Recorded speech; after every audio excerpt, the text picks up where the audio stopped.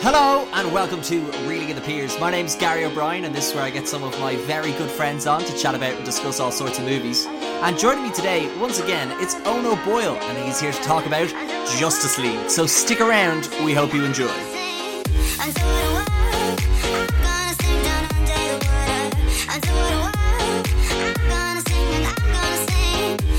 Let's just start it with fake laughter. Like I was just going to start it with me screaming like, I'm Superman and I'm dead.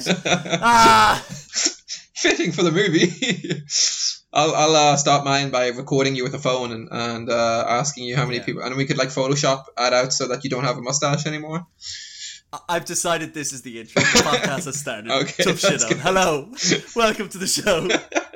I'll take it. Oh, don't you hate it when you do something and you think it's going to be edited a certain way and then it's not? Oh no, I've never experienced this before, Gary. I don't have a cameraman following me around everywhere trying to spite me. I do. His name is Greg. I cheated on his wife. I don't know how I cheated on his wife. Okay. So it's already off to a ridiculous Yeah, let's just start. You're back again, and you're talking about a movie that was shot a certain way, had a very particular sort of artistic vision, and people put a lot of hard work into this. And then Zack Snyder came along and just simply ruined it. How dare he, we say. Oh, wait, what? Oh, you thought I was going to like the Snyder Cut? No, I'm a Justice League fan. Oh, Justice League. What a name. Yeah, no, so you're here. You're here to talk about technically two movies, but it's still the same movie. We're here to talk about Justice League. So for anyone that might not know, Owen, why are we technically talking about two movies, but also only talking about one movie? Well, the internet did its thing again, where they made so much noise they forced executives to do something they didn't want to do. It happened with Sonic. Thank God. And now what's happening with this, where the internet wanted Zack Snyder's cut of the Justice League to be released. And they got what they wanted. We finally got it after, 3-4 years of waiting? Yeah. And so we got the Zack Snyder cut of Justice League. Everything was picked up back off the editing floor, put back together where they should have been. Absolutely, yeah. And I guess kind of why I... thought, because we were going to do we were going to just talk about Zack Snyder's Justice League, but then we kind of realized we're going to talk about the Justice League too much. So it's kind of just an all-encapsulating view on this movie, maybe a bit of behind the scenes about why it's technically two movies, but also technically one movie. Do you want to talk about why there's a Snyder Cut? Yes. I would love nothing more, as I am one of those. I'm one of those white males aged 14 to 26 on the internet that loves to complain and bitch to studios. It's why Pierce Brosnan has been cast as Dr. Fate. I sent 1,000 fan letters full of anthrax to everyone at Warner Brothers. You're already behind on the new hashtag. The new hashtag is to get Zack Snyder's Justice League, to get his timeline back for Warner Brothers. Exactly. Hashtag restore the Snyder Cut. Right. So, sorry. Why it's two movies. So, for anyone that might not know, this movie was originally shot in 2016 by the director Zack Snyder. He then had to step away from the project due to some really tragic personal family issues, and Warner Brothers had kind of stepped in and they didn't really like where the movie was, what way it was looking, specifically one of the producers, Jeff Johns, who was kind of head of a lot of DC stuff over there, and he brought in one of his friends, director Joss Whedon, and at the time... Joss Whedon! Well, it's funny you clap though, because it's like that's kind of what a lot of fans had kind of thought of, because one of the criticisms of Batman v Superman, which would have been the movie before this, people thought it was too dark, people thought it was very foggy, very just simply too dim. Washed out, some would say. Washed out. It's like he left in the sun too long. Exactly. So he brought in Joss Whedon, and up until this point, Joss Whedon had done Avengers, he'd done Avengers Age of Ultron, and we were like, oh my god, if there was ever a guy to come in and get the Justice League right, it's Joss Whedon. And we were all idiots, and it turned out to be atrocious. Some of the character arcs were completely cut, lines of dialogue were put in, he did all these reshoots, it's very obvious when they happen, but also it's combined with some of what Zack Snyder originally shot, and it's just this horrible Frankenstein monster of a movie that eventually came out in 2017. I'm sorry, I thought you were talking about Superman. That too. Oh, we'll get to why he's a fucking monster in a sec. But it's so that's why, like Owen was saying earlier about this whole fan outcry, because everyone had seen the shit from the trailers and was like, where the fuck is this? This wasn't in the movie. And then it started this hashtag release the Snyder Cut, and kind of the middle of 2020, they finally gave it to us, and we've watched it, and it's 4 hours long. It's 4:3 aspect ratio. It has all the old scenes in it, along with 4 minutes of extra footage. And this is where I'm going to ask Ona Boyle, what did you think of it? What did I think of it? Well, I thought it was a lot better. I know it's such a loaded question. It's so hard, because what do I think of the movie, but then also what do I think of it in comparison to the other piece of trash we got? Yeah, well, it's been a few days since we watched it, and I was going into it. Yeah, like I was going into it not expecting much, because I knew how bad, how much I just did not like the Justice League. And so I was going into it like, okay, surely like it'll probably be better, but like I just didn't see how he could save it in any way. Like I just thought like it was an irredeemable movie. But I think I blame that on my own ignorance, because I didn't know a lot of the backstory about like we actually already like how much how much old footage was actually to be used, and how much of Josh Whedon stuff was going to be cut. So that really surprised me, and I ended up really enjoying it. I thought it was just a really fun movie. I liked where they were going with it. I liked it all a lot better. I've had a bit of time now to think on it, and yeah, it still obviously has its problems, where I've watched a good few like videos and reviews and things like that to try to get like a good rounded opinion on the movie. So like, yeah, I've definitely like mellowed on it a bit, but watching it, like I'd probably watch it again for a 4-hour movie. That's really impressive of the movie, that I would be willing to sit down for 4 hours to watch it again, because it was really fun.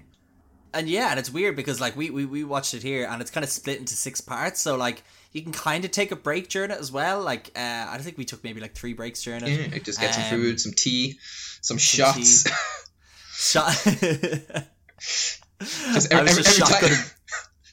I was just shotgunning beers every time. Every time I noticed the new scene, I was like, drink. That's exactly the drinking game I was going to mention as well. Just like every time there's a new scene, drink. Wonder Woman isn't sexualized in this scene. Drink up, shotgun. But yeah, like for a 4-hour movie, it doesn't go quickly, but like if you start at 6 o'clock, you'll be in bed by just a bit after 10. Yeah. But yeah, it's quite well paced, and it's such a relief watching it when you're just like, oh, that's where they were going with all of this. It's just like, crazy. This makes so much more sense watching it now, like.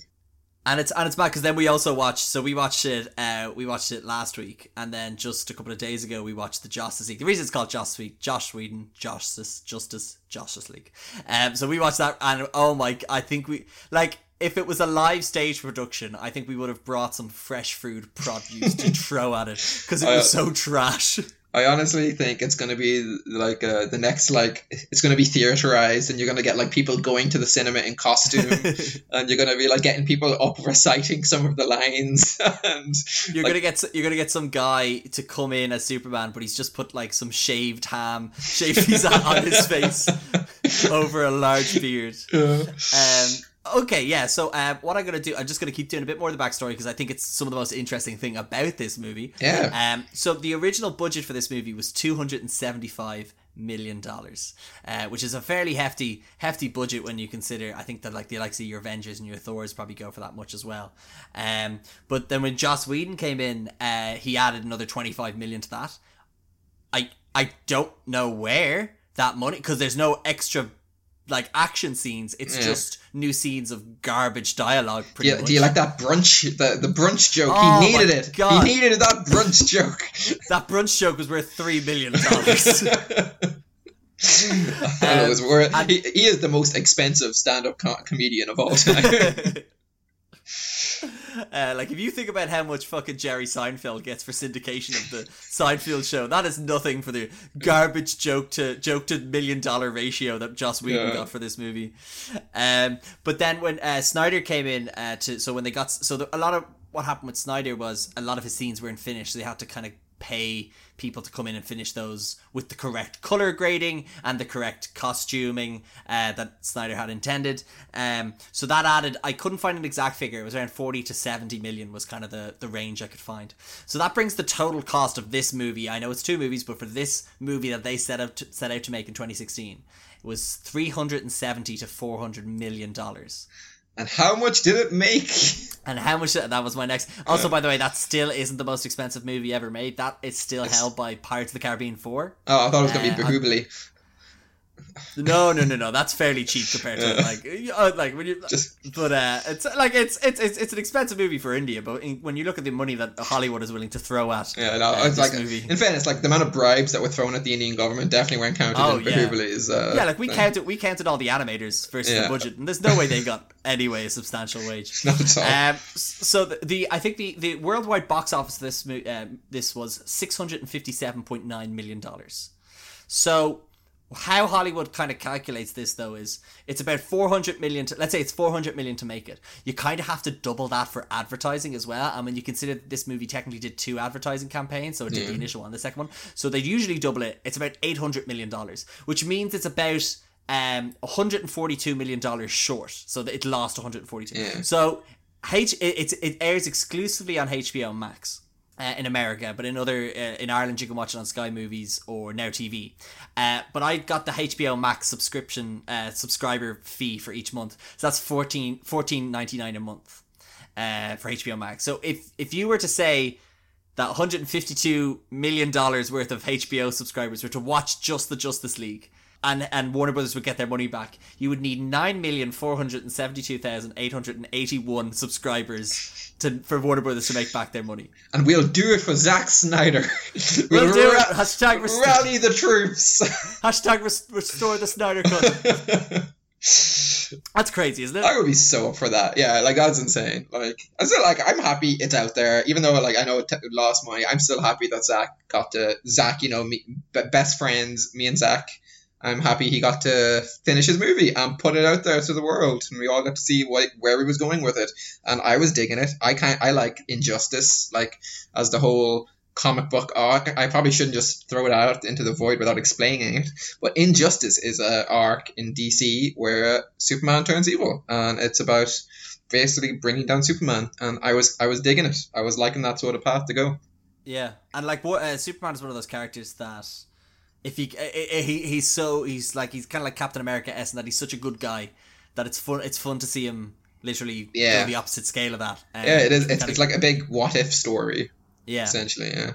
Because I think it's interesting. I think we've seen so many stories of Superman is good and he is hope incarnate. We've seen a Superman 1. We've seen a Superman 2. We've seen a Superman 3, the one where that woman gets turned into a computer and it's terrifying. We've seen a Superman 4, Quest for Peace, where Superman throws all the nuclear bombs into the sun. We've seen Superman Returns with and he's Lex Luthor, and it's kinda no good. And then we saw Man of Steel, and then we saw Batman v Superman. We are due a bad Superman after that many movies. Technically, Superman versus. Oh Jesus Christ! Anyway, moving on. Move on. You can that'll be cut surely. Release the podcast.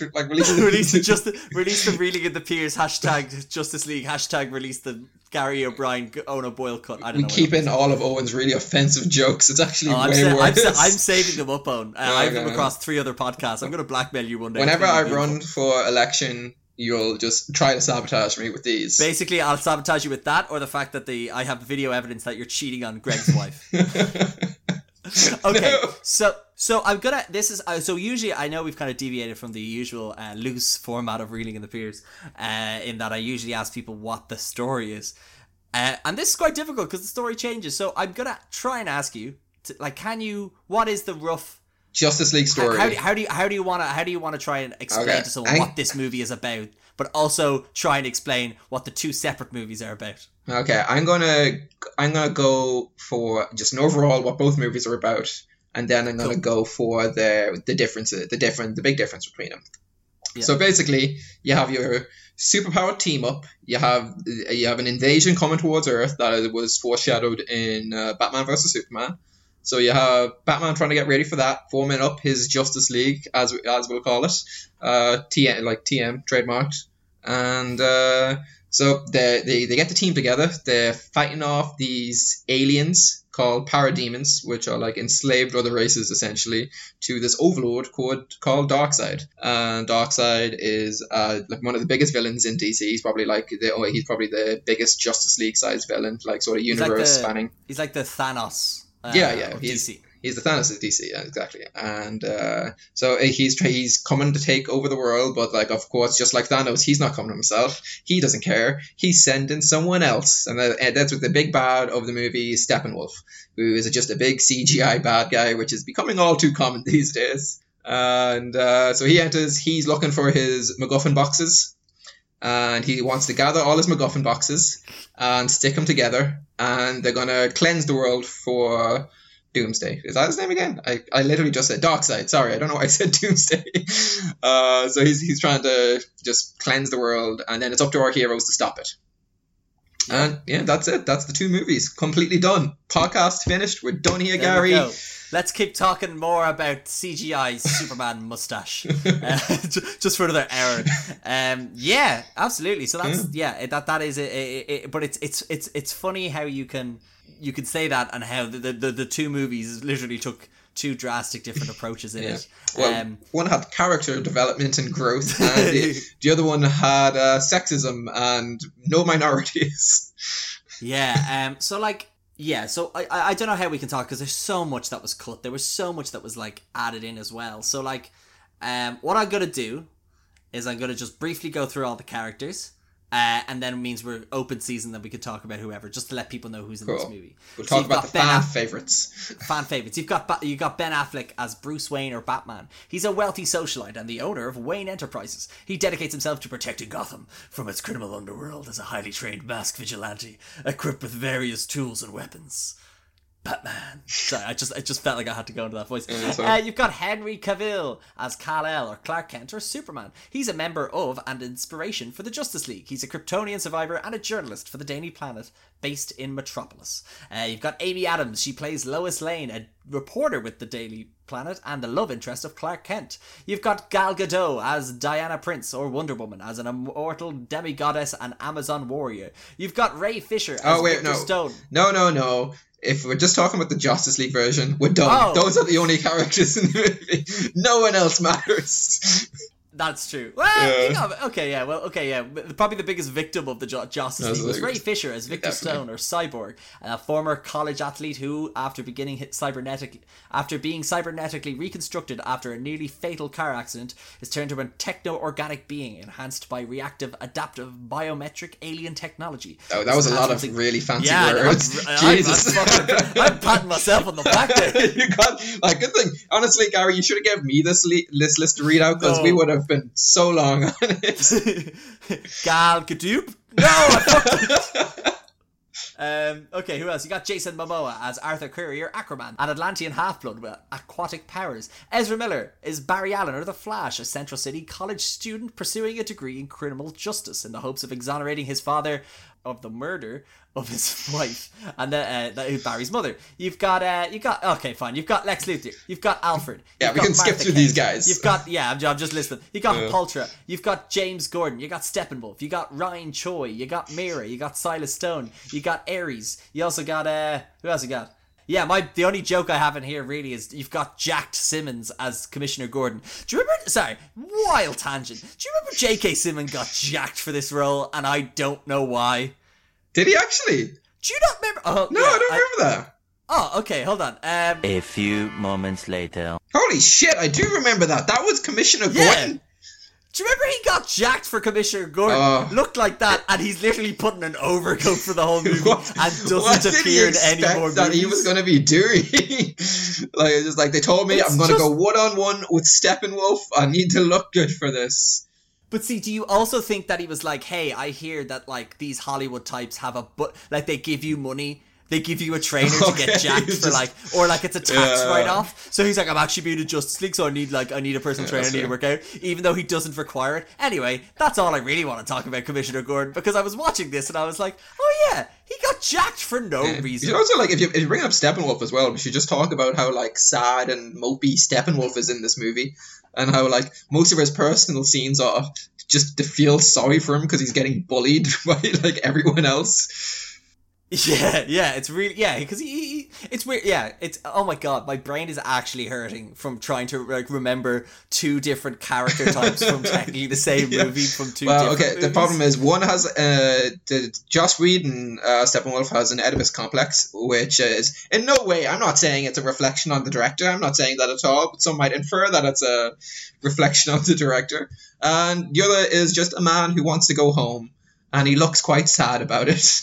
He looks so sad. He's got these little Furby eyes, and he's just like, please let me go home. Actually, I know. Sorry, just because you bring up the eyes, why did both movies give him glowing eyes at the end of the movie? Doesn't matter. I don't care. He was powered up. Why was he powered up? It wasn't even explained why he was powered up. He put the boxes together. So his eyes glow now. He's just like, it's like he was on charge as soon as he put the fucking cubes together. He suddenly started charging. Yeah. just light up. So. Okay, so what I have here is I have a list of things that are different between the two movies, and we can kind of get into it from there. Okay, great. So the first one we could talk about is we could talk about the new Steppenwolf design and story. So what was the difference between Steppenwolf and these two movies? Well, I've already did my Oedipus bit, so do you want to take over for this one? So let's just we can talk about more about the design, where literally in the Justice League cut, he's just a large grey man with a helmet, and he's just I'm stealing this from Jeremy Jams slightly, in that he just has this. So Owen called them MacGuffin boxes. They're called mother, for people that want, they're mother boxes in the movie. And the idea behind the mother boxes, like Owen said, when you combine them together, they kind of wipe out the earth. And that's kind of the same in both of them. And the whole plot is that Steppenwolf has to try and retrieve all these boxes. But in the Justice League, in let's say the Zack Snyder cut, he's retrieving them to cleanse the earth, to kind of impress Darkseid so he can be let back to his homeworld. In the Justice League, it's more to collect them to cleanse the earth because he wants to do it for Mother. Mother, I will help you, Mother. He just keeps, it's really fucking creepy. Mother, do you need a back rub? He's just, I think he's like Buster from Arrested Development. That's a great comparison. Yeah, he's exactly like that. That is pretty much this character in the Justice League version. He gets like a, and again, this is one of the things where you don't know if it was intended this way, but the design of him is 10 times better in the Snyder cut. He's way more intimidating from like a visual point of view in terms of how he looks, but in how he acts, and just, I know it's the same voice actor. Yeah, but it's that R rating really as well. That R rating that actually lets him like be gruesome and brutal to like anything he's fighting makes a huge difference, because it does make him more intimidating. And then obviously there's that scene he flexes all the arrows out of his body, which is just fucking great. Good. Like, let's talk about that. Let's talk about the Amazons as well. Like that whole scene. It was so like I think it's 10 minutes in the Zack Snyder cut. It's like 10 to 13 minutes in the Zack Snyder cut, and it's only like 4 minutes in the Justice League version. It's so much better. Because again, Zack Snyder, he just does action really well. Like he is really good with the slow-mo and setting up set pieces, and it just makes more sense as well. Things Josh cut that just made no fucking sense whatsoever. That like he cut out like one of the best lines from the Amazons in the movie, where they finally, it's like this, like the introduction to Steppenwolf. He arrives for the mother box, and he's just like, it senses your fear, and but like the Amazons shout, like the Queen of the Amazons is just like, oh, Amazons, show them your fear, and they all like chant, we have no fear, and it is just such a fucking class moment, and it was cut completely. Instead, we just get Steppenwolf showing up and just chopping everyone up. Chopping, going for the box, and then they do this whole epic thing of like closing the tunnel, and like people sacrifice themselves to close the tunnel. And in the Joss version, he just cuts himself through the wall and walks out. Cuts a hole in the fucking wall. Just trots on out. And then in the Snyder Cut version, it is like they collapse the fucking thing into the ocean. With the Amazons in it, it's like a self-sacrifice. It's something the Queen had to like sacrifice all of her like Amazon warriors to protect this box, and then Joss Whedon saw that and was like, adds a bit of length to the movie, doesn't it? It's a bit too lengthy, that one now. And that, like, that's another thing we like. I could briefly touch on in that. Like, there's some of the scenes are just cut. Like, there's some extra bits that you're just like, that's only 10 seconds of footage you cut, but it just explains so much. Why are you cutting this? Until I looked at the runtime of this movie, the Justice League, it's about 2 hours flat. And I bet you he was told by Warner Brothers, get this to 2 hours. You're to make this 2 hours long on the dot. Yeah, I would say Warner Brothers. Where like I know we're giving Josh a lot of guff, but like it was definitely Warner Brothers. Like they're the ones who buried the movie. Like they're the ones who doomed it.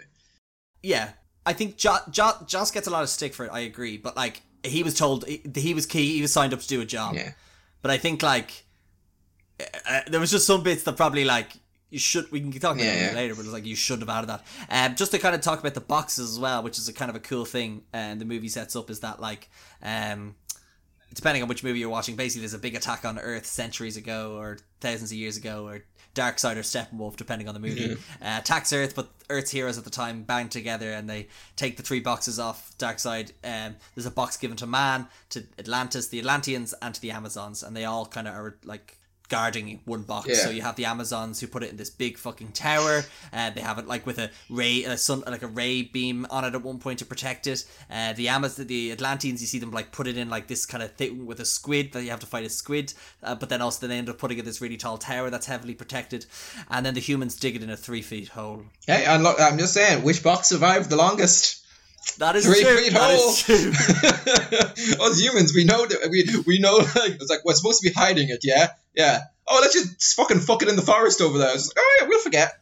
That guy woke up in the morning and like he just like, where's my spear? I got an idea for the box. Well, this is funny because this is how I justified it to myself, where I was like, if anything, if you go to Atlantis or you go to where the Amazons are from, where the fuck are they from? Themyscira, that's it. If you go to Themyscira, you just have to find the big building with the box in it. If you go to anywhere on Earth, where's that box? There's only like 2 people on Earth that fucking know, or two people of like the humans that know where that fucking box is. The Atlanteans, so the Atlanteans could have done so much better. It's like I know the Amazons is like they have an island. That's the kind of fucked on like landmass where to put this box. Humans all over Earth. Atlanteans have the fucking ocean to hide this thing in, and they decided 70% of the Earth. Yeah, we'll put it in our capital city. Why? Because that's the only place that's developed in this universe that we can put it. It's the only CGI budget we have. But sorry as well. I want to go back to you just talked about the flashback scene, and I have a few issues with the flashback scene. I do want to talk about where. Like the flashback scene is great. Like it's such a cool combat scene, and it really shows everyone coming together to beat Darkseid. And obviously, it's actually in this scene where this is also a big difference in the 2 movies. Is Darkseid canonically in the comics is after something called the anti-life equation, which is an equation that he can use to basically enslave all life to his will, because he's sort of like the god of fuck. I can't remember what it is. It's like. When you capture people, he's the god of fuck. He's the god of duty fucks. Like you look at Darkseid and you're like, oh, he fucks. Fucking granny goodness, fucking wanting some of that. But okay, sorry. Back to the point anyway. So he's after the anti-life equation, and so he just wants to enslave all races across the multiverse to his will.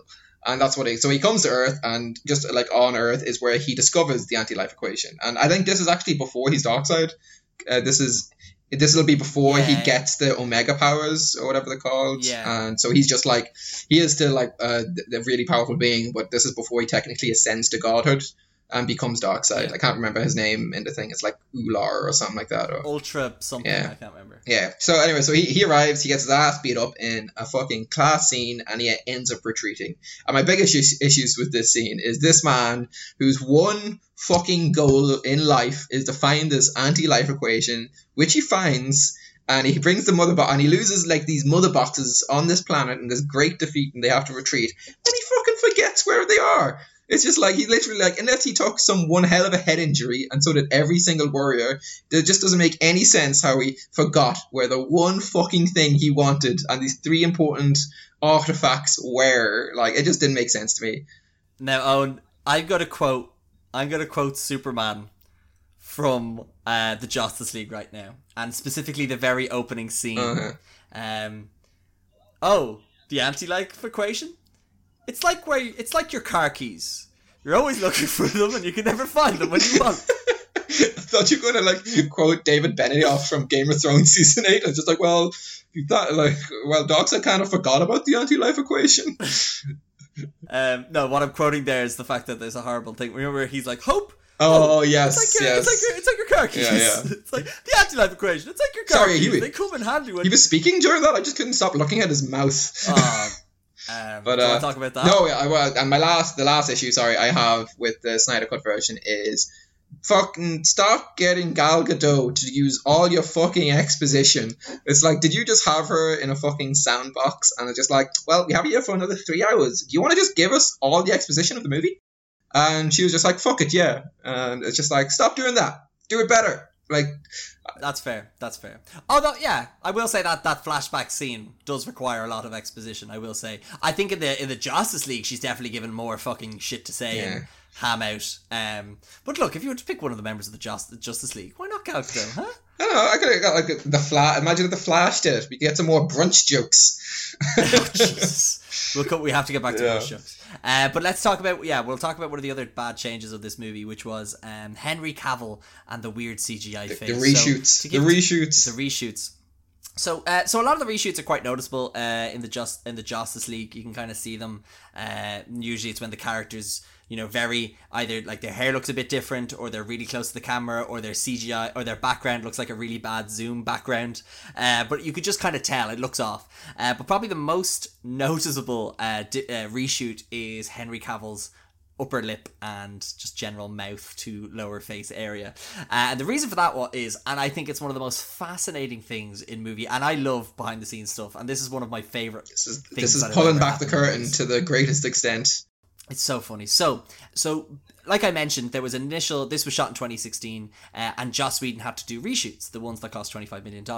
But sometimes with reshoots, you don't really know if they're happening, so other actors sometimes go off and do other projects. So Henry Cavill actually went off and shot Mission Impossible Fallout, the one where he loads his arms, he loads his biceps. Thank you for bringing that up. Like, just like it's the one thing I wanted mentioned if we're talking about is just how attractive Henry Cavill is in that one moment of time. It's great. So if anyone remembers that movie, he's kind of got like a mustache, and then like the rest of it's like kind of stubble all around. So Warner Brothers were like, hey, we need Henry Cavill back to do some more Justice League, and they were like, okay, yeah, no problem. And they were like, oh, but we need to, like, he needs to be clean shaven. He's going to be playing Superman. And Paramount were like, no, it's actually in his contract. He's not allowed to shave his face. So Warner Brothers said, oh, well, how about he shaves his face and we'll pay you the CGI required to put the mustache back on his face. To which they said no. And this is like Paramount, they're not a really big studio, but this is probably one of the most baller moves they did, which is they fought with what is arguably one of the biggest superhero franchise, not franchise, but in terms of like the comic book, the toys, the merchandise, established, like Superman. Established. They literally said to this guy, fuck off, we were not shaving this guy's face. So Warner Brothers then had to CGI off the mustache and the beard. And I would like to say they did it well, but my God, is it the most horrifying shit you've ever seen in your life. It is quite jarring, to say the least, where just like any scene, you're just looking at his mouth. Just like, it just doesn't look right. It looks like one of those TikTok filters where it's just like, put your mouth on this famous person. It's like, that is the technology that they used. It's so jarring. Yeah. It's honestly some of the worst stuff you've ever seen. And like look, and I will say it is absolutely nothing, not a slant on in any way to the VFX artists. They probably did the best job they could. Usually they're overworked, underpaid. I imagine a lot of people worked quite hard on it. It's more just the catastrophe of situation that was like, if you just left the movie alone, it would have been fine. And that's one of the most fantastic things about the Justice League with the Zack Snyder one, is you're like, Superman actually looks normal. I know he's an alien, but like, this was something else. But Gary, tell me that even though it looks bad, he was at least brought back for some like good moments and good reshoots. Oh my God. You mean that's not the noise you make when you're really happy with the job that they did with the reshoots? Oh, like, I honestly can't. Like, I can't. I'm trying to think of like there's that horrible bit at the beginning. Yeah, we could talk about how the two movies open. Yeah, that's fair. So how does the Justice League opens with a kid, like a little kid, recording Superman somehow at like face level. So this guy's probably on the friend of his shoulder. They get a good like face to face with Superman, and Superman's obviously just saved some people, and they're asking him like kids questions. And Gary brought it up earlier, but it's just like hope is a lot like he goes into this cheesy line about hope and how it's a lot like your car keys. And then in the Snyderverse, do you want me to read? So it's the full quote is: "Hope is like your car keys, easy to lose, but if you dig around, it's usually close by." Yeah. How much was that line worth? I'm going to say about $250,000. Oh, the VFX, the kid actors were very expensive back then. There was child actors were fucking through the roof. Like they had to get the best people for that job. But like it was just bad. And then in like Snyder's opening, we actually see he wanted it to open with the death of Superman. Like it's actually I saw someone make a great, I can't remember who it was, but they made a great point of like Snyder's films. They opened with the ending of the previous one. So you have Man of Steel, then you have Batman vs Superman, and Batman vs Superman opens with the fight in Man of Steel, but from just Bruce's perspective. Yeah, that's a good point, actually. Yeah. And then, so in this one, the movie again opens with Superman dying and the consequences of that, of like basically the death heard around the world. Well, God, that was really cheesy. Maybe I should write a Superman movie or a Justice League movie. I got it, Joss. I got a line for you. What's that? You're blacklisted from Hollywood. For more than this? Oh my god, Lord. Look up Joss Whedon, he's a horrible monster. But yeah, it's crazy. It's crazy how good, because we were literally we were just shocked when we were watching the Zack Snyder Justice League. We're like, oh my god, this makes sense, because Superman dies, so then literally all throughout the universe, this great force, this great power has dissipated, and there's like a vacuum nearly of like, oh, so the mother boxes awaken, and they're like, hey, Darkseid, Steppenwolf, come collect me. Mom, can you collect me? They left me at the football game again. But yeah, and it makes sense why Steppenwolf comes, whereas like in the Justice League, it's like they come because plot. Yeah. They just come. Like the box just wakes up because they make a reference to just like there's no lanterns and no Kryptonians anymore. But like that does beg the question. It was just like, wait, how did like Superman? Isn't Superman supposed to be like the special Kryptonian, like the superpowered one, and everyone else was pretty normal? So like, why is that? Like, how do they know? Like, is this like because they probably ran in with Kryptonians? How do they know that like this one's the superpowered one? Why would he be a threat if he was just a Kryptonian? If he's the special one? Because he's Superman. That's all I got for you. That's all I got. It's like you see his cool uniform. Yeah, it's got an S on it. It means hope, but also it's blue and red in some movies and black in this one. Really? Oh fuck! For me, it was always a reminder to get my car keys. I would love if you just keep referring. Hey, Sinead, have you seen Hope? God, you think? I'm not going to go to the shops. I need no, that would go horribly. She'll think I'm cheating on her again. Like, have you seen Hope anywhere? With Greg's wife, no less. Oh, see, I'm safe from my knowledge. She's never going to watch this. But it's two drastically different openings, two drastically different tones. What else? We have the black suit. That's two different things as well. Yeah, but even though like Snyder could have done better, like it looked great and it definitely fitted a lot more, but they just didn't explain why it was there. Like so, it was sort of like a reference for the comic book fans out there. But I think Zack Snyder, he does it too much, where he does a lot of referencing to the comic fans, but I think he relies too much on their knowledge of comic books instead of just like normal people going to the cinema to watch it. Because like even we were watching with Sinead, she didn't even see. She was probably one of the few people in the world to see the Zack Snyder cut before the Justice League cut. But like we said, like we just have to explain everything to her because it's not set up properly. That it needs, like I remember at one point you just talking about the mother boxes even is just.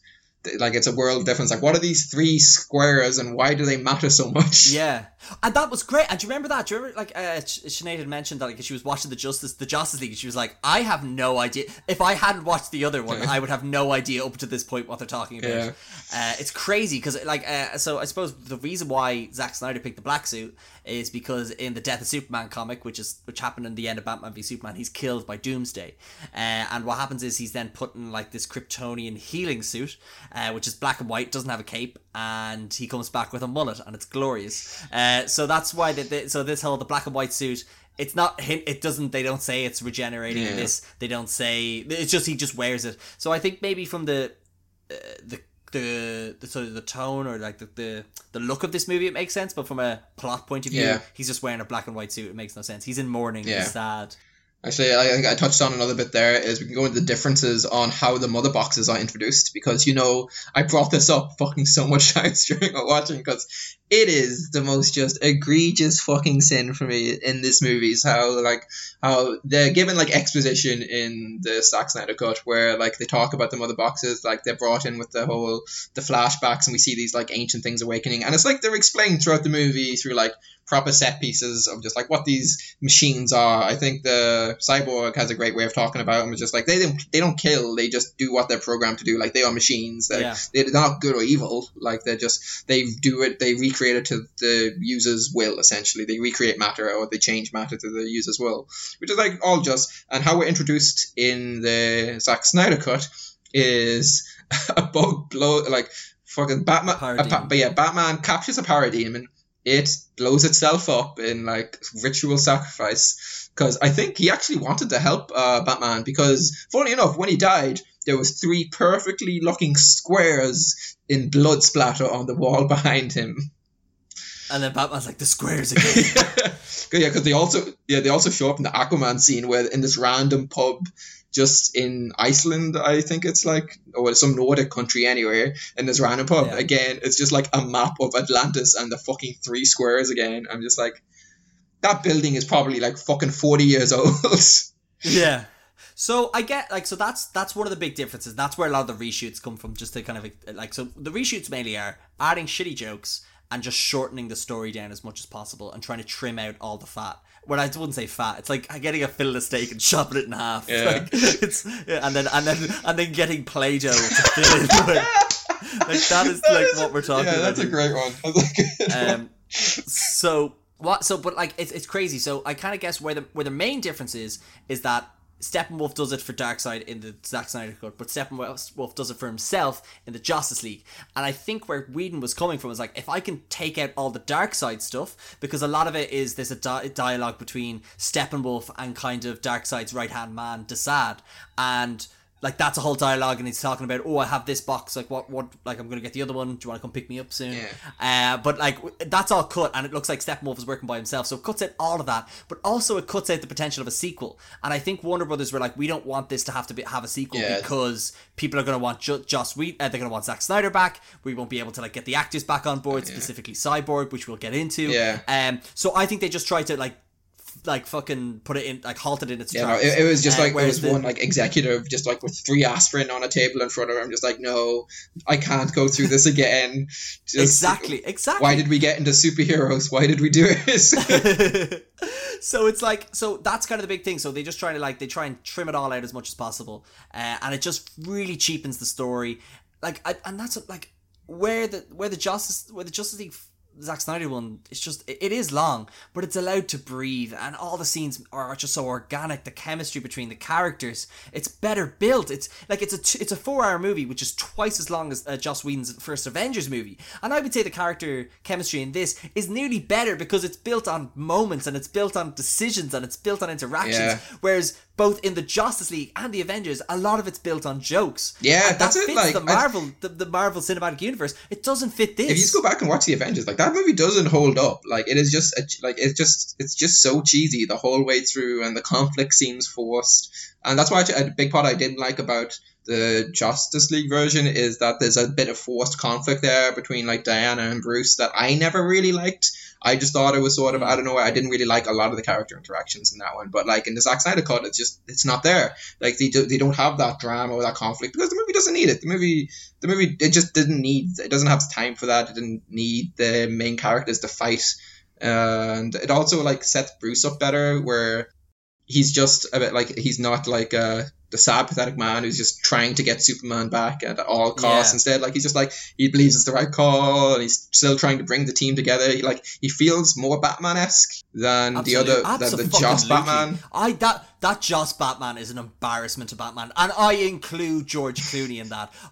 In my opinion, George Clooney Batman is better than the fucking Ben Affleck Batman in Justice League, 100%. Yeah. And I look.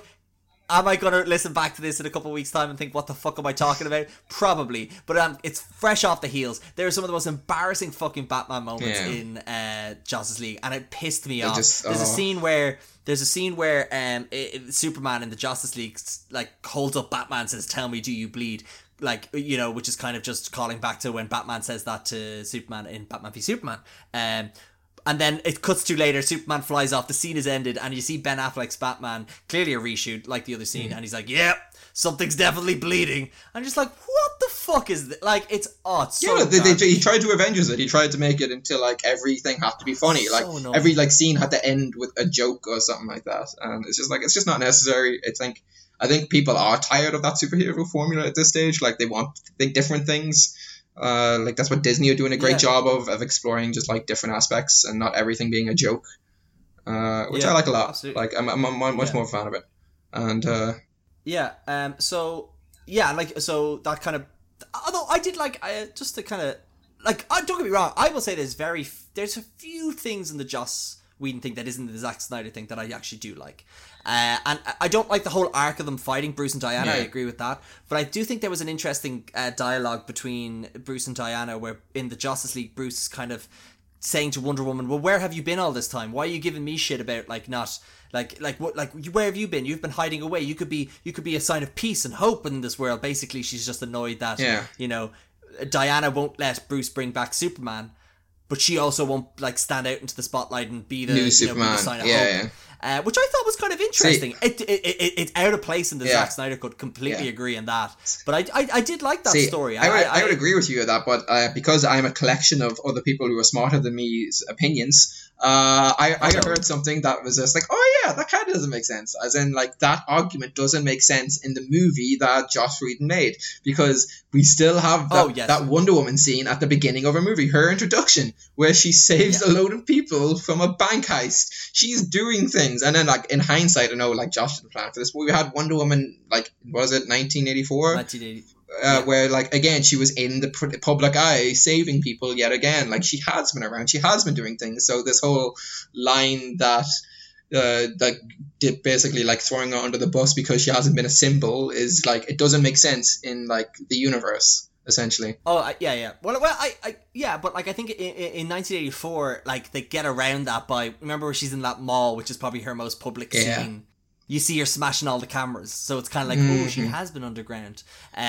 So, like, I just liked it. I just enjoyed it where it's like, when you step back and think, where has Wonder Woman been? Like, why is she not the Superman of this universe when you think about it? But I understand. Like, I just thought it was, not that I liked it. I found it really interesting. It was a good avenue to explore. Yeah, it didn't start off on the right foot, but I just thought it was interesting. So another thing I think we can talk about is, just because I want to mention it because it's so fucking important, is Cyborg. Yeah, I want to talk about Cyborg and Flash even a little bit too. Yeah, well, I think Cyborg is probably the most fucking, like, that. He was done dirty. He was done, like, dirty. Actually, no, I think I've been talking way too much. I think you should go ahead and do this bit. So he's played by Ray Fisher, and Ray Fisher has been the biggest supporter of the Snyder Cut. But he's also been one of the biggest sort of criticizers or critics of Joss Whedon, quite publicly. Really, really. No, let's stick with criticizers. Sorry, but he kind of came out and trashed Warner Brothers for the Justice League and really said some damaging things that he probably won't about Walter Hamada, who was actually the head of DC at Warner Brothers, and pretty much Walter Hamada rang Ray Fisher and then told Ray Fisher had said resign or I'm never doing this again. There was some phone call that happened that basically means that Ray Fisher does not get on well with Warner Brothers. So if you noticed from the advertising of Justice League, not many of the original actors actually came out and, like, published a lot of stuff in it. You'll see they put up stories, but not a lot of posts and stuff. Like, Gal Gadot didn't, like, if you look at her recent posts, nothing on Justice League, save for Ben Affleck, because they still need to play nice with Warner Brothers in a way. Whereas Ray Fisher knows he's done for it, which is really unfortunate because I think he's fantastic in this movie. Oh yeah. But what happened was, and you didn't really understand. You got a sense of maybe like, okay, well, Joss Whedon was a dick on set. Apparently, that makes sense. But then when you see what they did to his character, my boy, what did they do to my boy?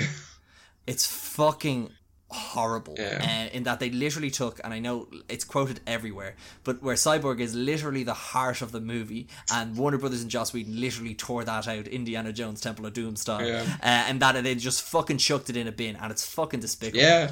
In that, like, Cyborg literally goes from a character who carries all the emotional weight of this movie. Yeah, like he's battling with the decision his father made for him. Like, does he deserve to be alive? Like, is he a monster? Because even he doesn't really know what he is at this stage. And he goes and like he starts to learn his powers. There's a fantastic scene where like his brain visualizes what his powers can do, where he can fluctuate, Wall Street market trades, and he can change currencies, and he can literally blow up the world with just a thought. And you understand how powerful this character is. And there's a scene where basically his father's working on one of these mother boxes, and that's how he's in Cyborg is in a crash when he's younger. And even the fact that like the crash kills his mother, and that's just something that's ignored in the Joss Whedon. Yeah, it's not brought up. Cyborg is resentful towards his father because of the loss of his mother, because it happened when his father didn't show up to a football game. And then what happens then is, so he's working on the father, Elias Stone, is working on this mother box. He knows, he's becoming an expert in, he knows how it works. And there's a scene where Steppenwolf later on comes for the mother box, which is a fantastic scene in that the whole Justice League infiltrates Star Labs where his dad works, and Steppenwolf is coming towards the box, and Elias Stone has to sacrifice himself so he could literally mark the box so the Justice League can find it later on. And there's a horrible sacrifice, and where Cyborg literally sees his father die in front of him. And there's a great scene even before that where the Justice League are walking. I'm stealing this slightly from Grace Randolph, who made a great observation about this scene, where the Justice League walk by the Doctor as they're breaking into this facility, and he looks at his son and he knows that he made the right decision in saving his son and bringing him back to life, because all the shit he got beforehand from his son, he now realizes that his son is doing good and saving the world, and now he's okay to make a sacrifice because he knows his son is going to save the day.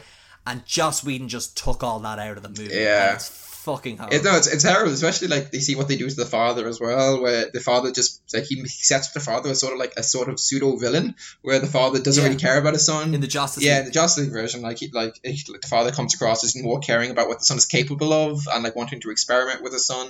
But you can fly now, son. I did that for you. It's like, if I could trade my mother for your powers, I would have done it in a heartbeat. Like he just comes across as like very uncaring, and it's such a shame as well, because I don't know who the actor is who plays the father. You might have it somewhere, but he has a fucking fantastic monologue in this movie, and like literally, like I remember like what you could nearly call the monologue of like a father twice over, and it is so fucking good. Like it is like him talking to Cyborg through, like, he leaves him a little recorder, and he calls it a father twice over because he became a father twice to his son, where just when he was born, during his human life, and how he thinks he failed him because he worked too hard and he was never there for him, and then he became a father again when he brought him back with the mother box. And the movie ends with Cyborg listening to the second half of the tape, and it's really poignant, it's really beautiful. It is, again, like, it's 100% like nearly all the emotion in this movie comes between the relationship between Cyborg and his father, and like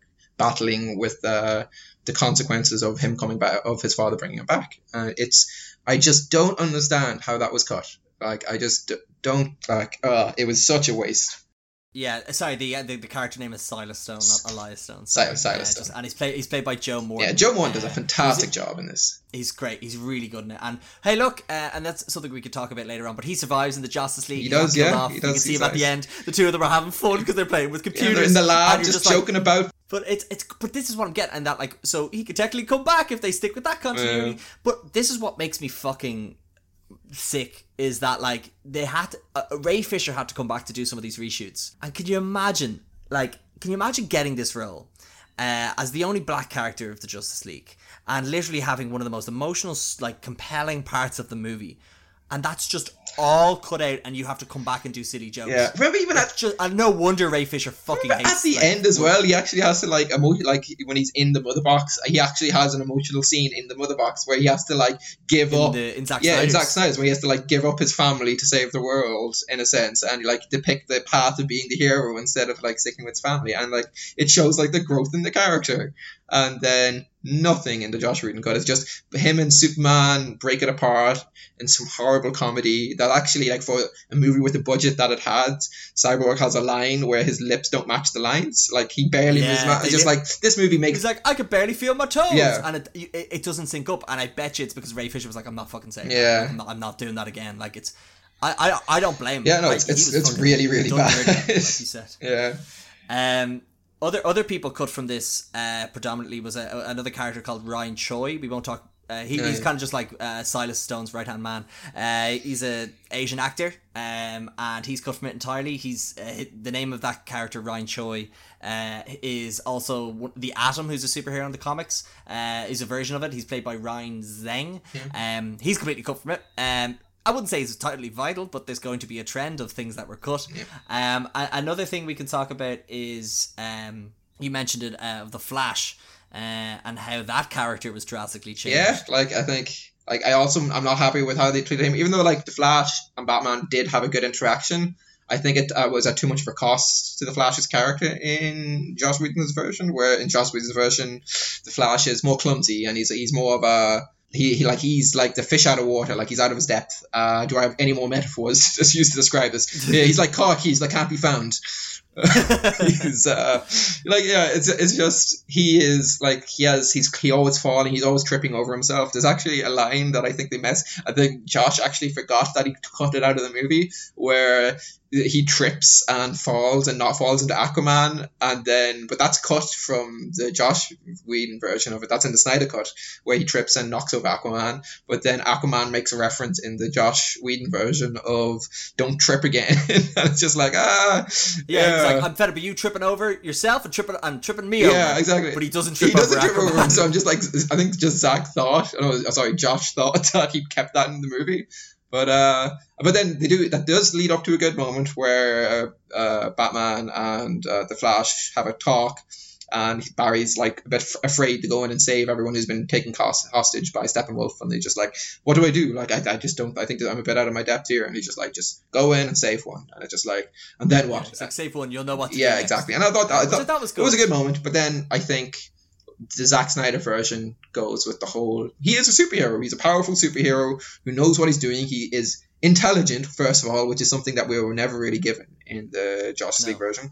I think I need to enunciate that more. The Josh-ish, oh no, I just sounded like Sean Connery. Yes, I want to play Superman, yes. Bring him back as Steppenwolf. Yes, I want the mother box. Mother! The name's Box, Mother Box. Wolf, Steppenwolf, pleasure to meet you. I'm losing this time. Oh, sorry for starting that. But yeah, like in the Snyder Cut, he is a much more intelligent character.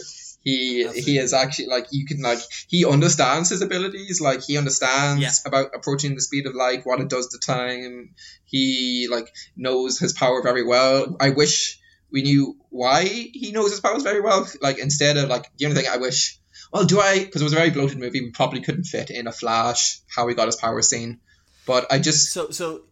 So the reason why that's not done is that's actually done in they're shooting a Flash film at the moment. I have so much to say about that. I'm not getting into it, but they've actually cast the young Flash in that. There is going to be that scene. But it's funny you mentioned it, because in the Joss Whedon cut, there is a throwaway line where Elias, where Victor Stone Cyborg says, like, oh, so you were struck by lightning and you got your powers that way, and I was in a car crash and my dad gave me powers from the box. I guess we're both accidents then. And it's just like, cool, that's me done. Just me, like, sits up on the typewriter. Well, that's them two explained. Job done. Yeah. But yeah, so there's kind of two main things from the Flash that were kind of cut out. One, the powers. Actually, no, even kind of three. One, the powers, and I think we'll talk a bit that about the end. The impact of his powers. Two, that kind of scene with Iris West, his love interest. It's not really that big important, but Iris West, it's actually quite good in that. I don't know if they have But I think they race bent. I think they Iris did. West. I think I've heard that actually. I know the show did it as well. Yeah. But anyway, so there's an African American woman that plays Iris West. Again, that's the third kind of person cut down from this movie. There's a trend, and then there's also a scene where the relationship between him and his dad is just.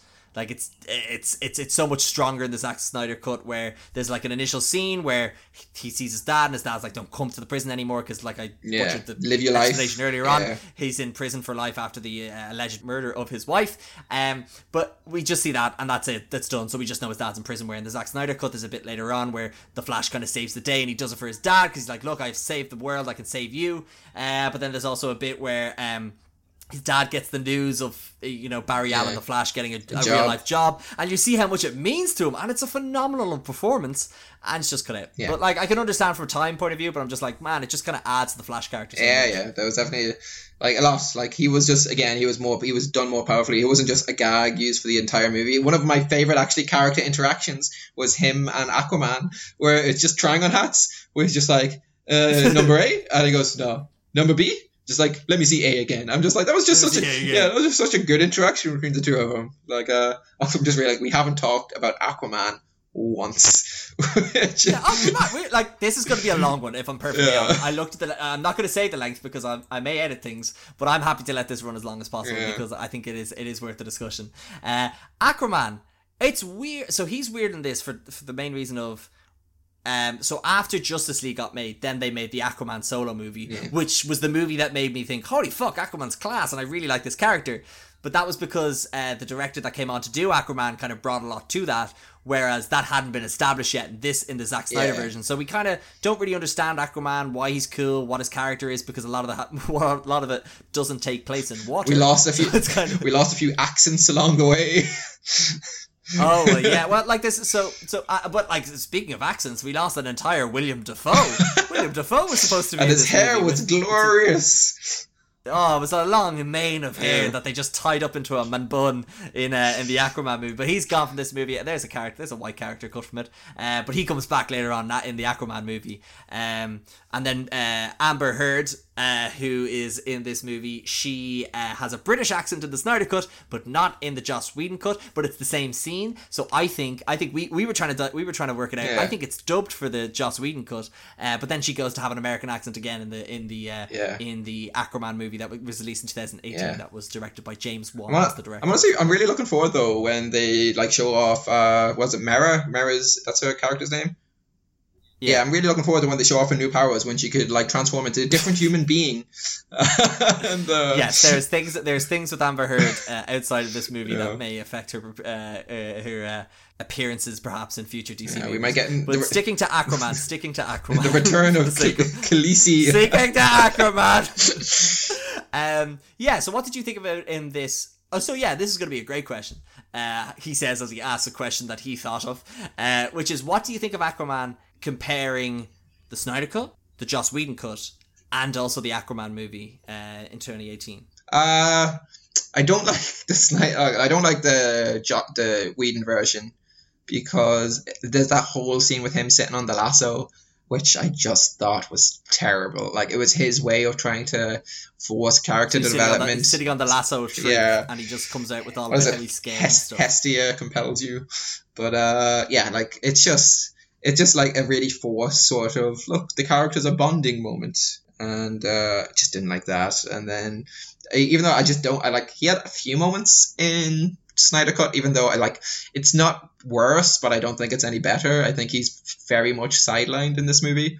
But then I'm happy we got the Aquaman movie because he does have personality there, and he's actually given things to do, and it is much I think it's the movie he needed. I didn't mind him too much in this because I knew, like I said, I kind of had memories of the 2018 version. We still get to see him rip off his shirt and throw it into the ocean. We still get to see him down a bottle of whiskey and throw it into the ocean. We still get him saying "my man" as Cyborg rescues him, which is literally, I'm just so happy that's staying because that was one of my favorite parts of the trailer.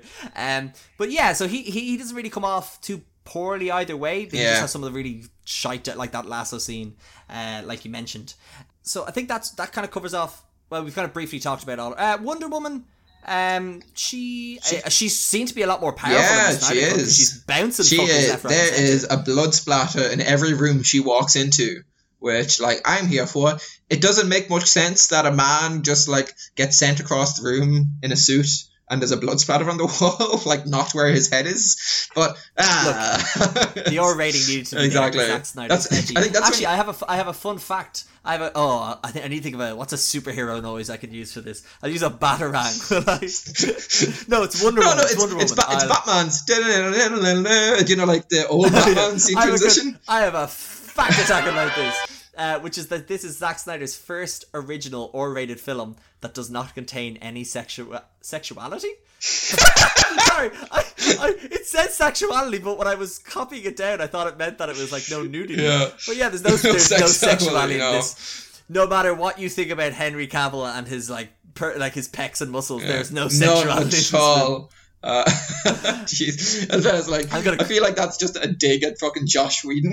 Just like, we don't sexualize Wonder Woman once. There's no low camera angles or. So before I get onto that, all that side of things of her, that opening scene with her is honestly one of the coolest. It's really really good. I can't remember who said it, but it was like the first time we saw Wonder Woman before like obviously 1984 when we kind of see her stopping the bad guys, and it's kind of like the mall scene. But I actually prefer this scene because she seems way more fucking, because in 1984 she's using the sword, she's using the lasso a lot more, whereas in this it's sword and shield. And I think as well, Zack Snyder is just more experienced in doing action like than the director of Wonder Woman.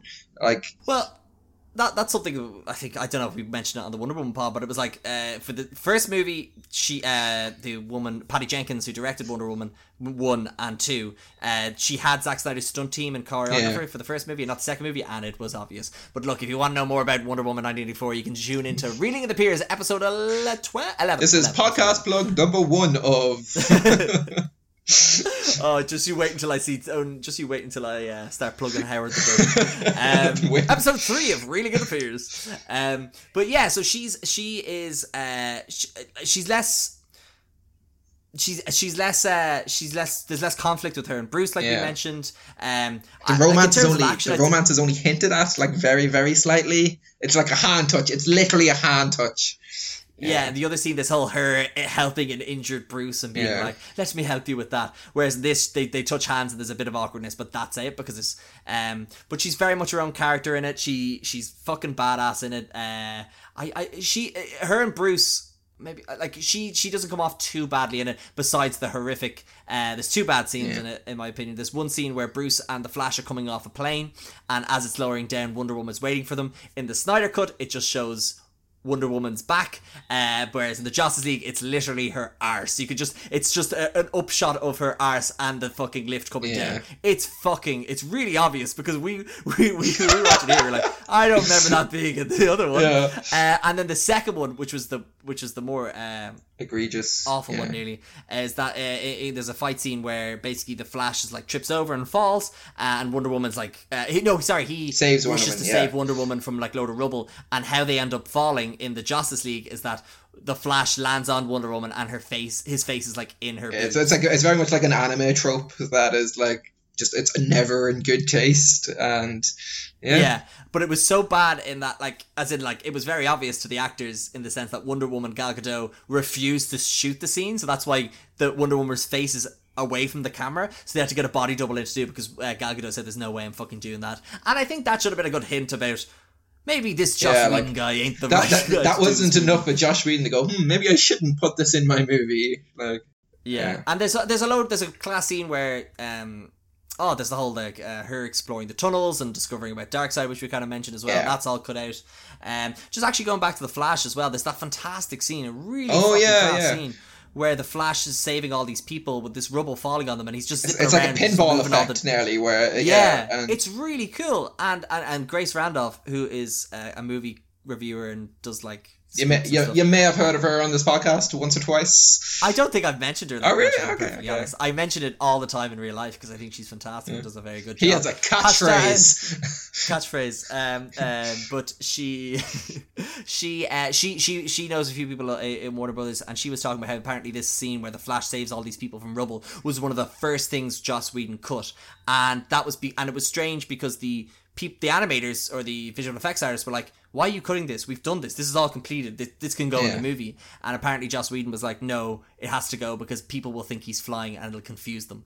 And it's just like, you don't fucking get it. There you go, everyone. That's what Joss Whedon thinks of you. Yeah, he thinks you're idiots. And so speaking of some more Joss Whedon things, I have some of the worst. So I wrote down some of the worst lines in the movie. Yeah. As just like, why the fuck is this here? So in that scene where you mentioned earlier about the parademon exploding and the boxes being projected on the wall, Batman's like, he's catching a burglar because the burglar will fear Batman, and in the Joss Whedon cut, the parademons smell fear for some stupid reason. I don't know why. But basically, it's just like Batman says something like, "He's a scout." Yeah, he's probably just a scout, and then the burglar goes, "A scout from space?" Like an alien army, and it's just like, yep, job done. So basically telling people there's an alien army on the way, just like really just hams up like the fact that the other movie explains why Darkseid's coming, and the other one's just like, the boxes are awake and there's an army on the way. Brunch, I have the brunch joke, which is that the Flash was like, I don't really get people. He goes on this whole thing about brunch and it's the most jarring fucking thing ever. Yeah. As well, like it's good to note that Josh Whedon thought that joke was so good, he brought it back in an end credit scene. Like, it's when he did bring it back. Oh my god, he did. Like, he brings it back 3. He was that confident in that joke landing. They're just like, guys. He was like, "This will be my shawarma." Yeah. Do you know how I have Corky's confidence? That's what he had for this. I can't bring up Corky's again. I think I've killed the joke. No, it's fine. So he and then another one is, so that Batman, there's this big scene where Batman is like climbing up the wall in this crawler to take on Steppenwolf, and he brings this big machine, this big tank thing, and he goes, "I didn't bring a sword," and then he goes and he sees Steppenwolf and he goes, "He is tall." I'm just like, oh. The fact that I'm physically cringing, I'm physically cringing listening to you repeat them though. Like, it's just. That's Batman. That is Batman, millionaire, genius detective, philanthropist, playboy, martial art master. Yeah. He is tall. Yeah, like, Jesus. It's not like he's, like, in the comics his face, like behemoths before with, like, Killer Croc or Solomon Grundy types. Yeah. I have another thing Batman said, or Bruce Wayne said, where it was like, I can't remember the setup, but was like Wonder Woman in the Justice League was like, it's like, oh, you need to let go of your guilt and you need to stop being like blah blah blah. You stop kind of holding on to things, and then we're basically when he's talking about bringing back Superman, and he's just like, did Steve Trevor tell you that? It's just like, oh, dude, come on. See, like Aquaman and Flash going, oh, like in the background, like fucking bird. And then Superman is asked by Lois, who we'll get to as well. There's more stuff to talk about there. Where he's like, "Oh, what was it like coming back?" And he goes, "Coming back to life. It felt itchy." I'm just like, "Oh, what the fuck is that shit?" Yeah. Anyway, and the last thing I wanted to talk about, and I think actually that was actually Cavill remembering what it was like to have a mustache on his face. So it's just like it's just itchy. Itchy. Yeah. And then finally, this is the worst fucking line in my opinion, where there is a scene where Martha Kent, the mother of Superman, or Clark Kent, is talking to Lois Lane about her deceased son. Martha Kent seems so chirpy. Yeah. I don't really understand why. Recently evicted. Recently evicted as well, thank you. And she's talking to Lois, and they're having this bonding moment, and he goes, "Oh, Clark used to talk about you all the time. He used to say you were one of the thirstiest young women, I mean, hungriest."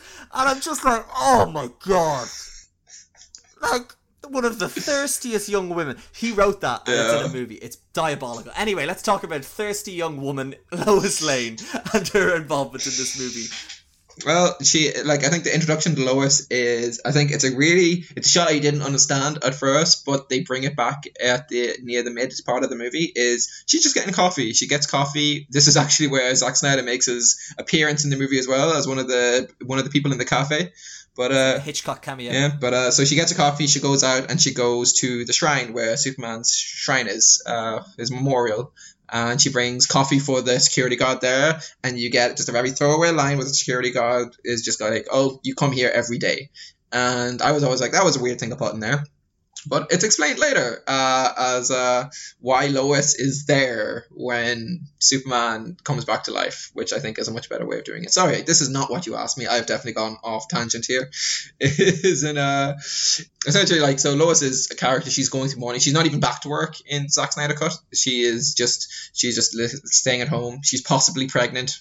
That's hinted at a few times. I thought that was kind of cool. I like that. She has a chat. She has a really good heart to heart with Superman's mom, Martha. She has a really good in the Zack Snyder cut. In the Zack Snyder cut.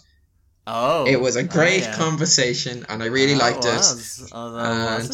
Maybe it wasn't. Maybe there was actually. It was a man. It was a green man. We were bamboozled. But, so one of the additions to the Snyder Cut is that another member of the Justice League from the comics, Martian Manhunter's in this, and basically he's the last man from Mars Hunter, and he is he's disguising himself as Martha to have a conversation. This is one of the things we like. This should have been. Yeah, it should have been. Because this wasn't necessary. For me, like, it took away a really good scene between Martha and Lois, where it would have been a really good heartfelt scene between just the two characters and the loss of Superman in their lives. But instead, it was just twisted into like, here's Martian Manhunter, yay! And it was just like, there's no setup for this. Although, fun fact.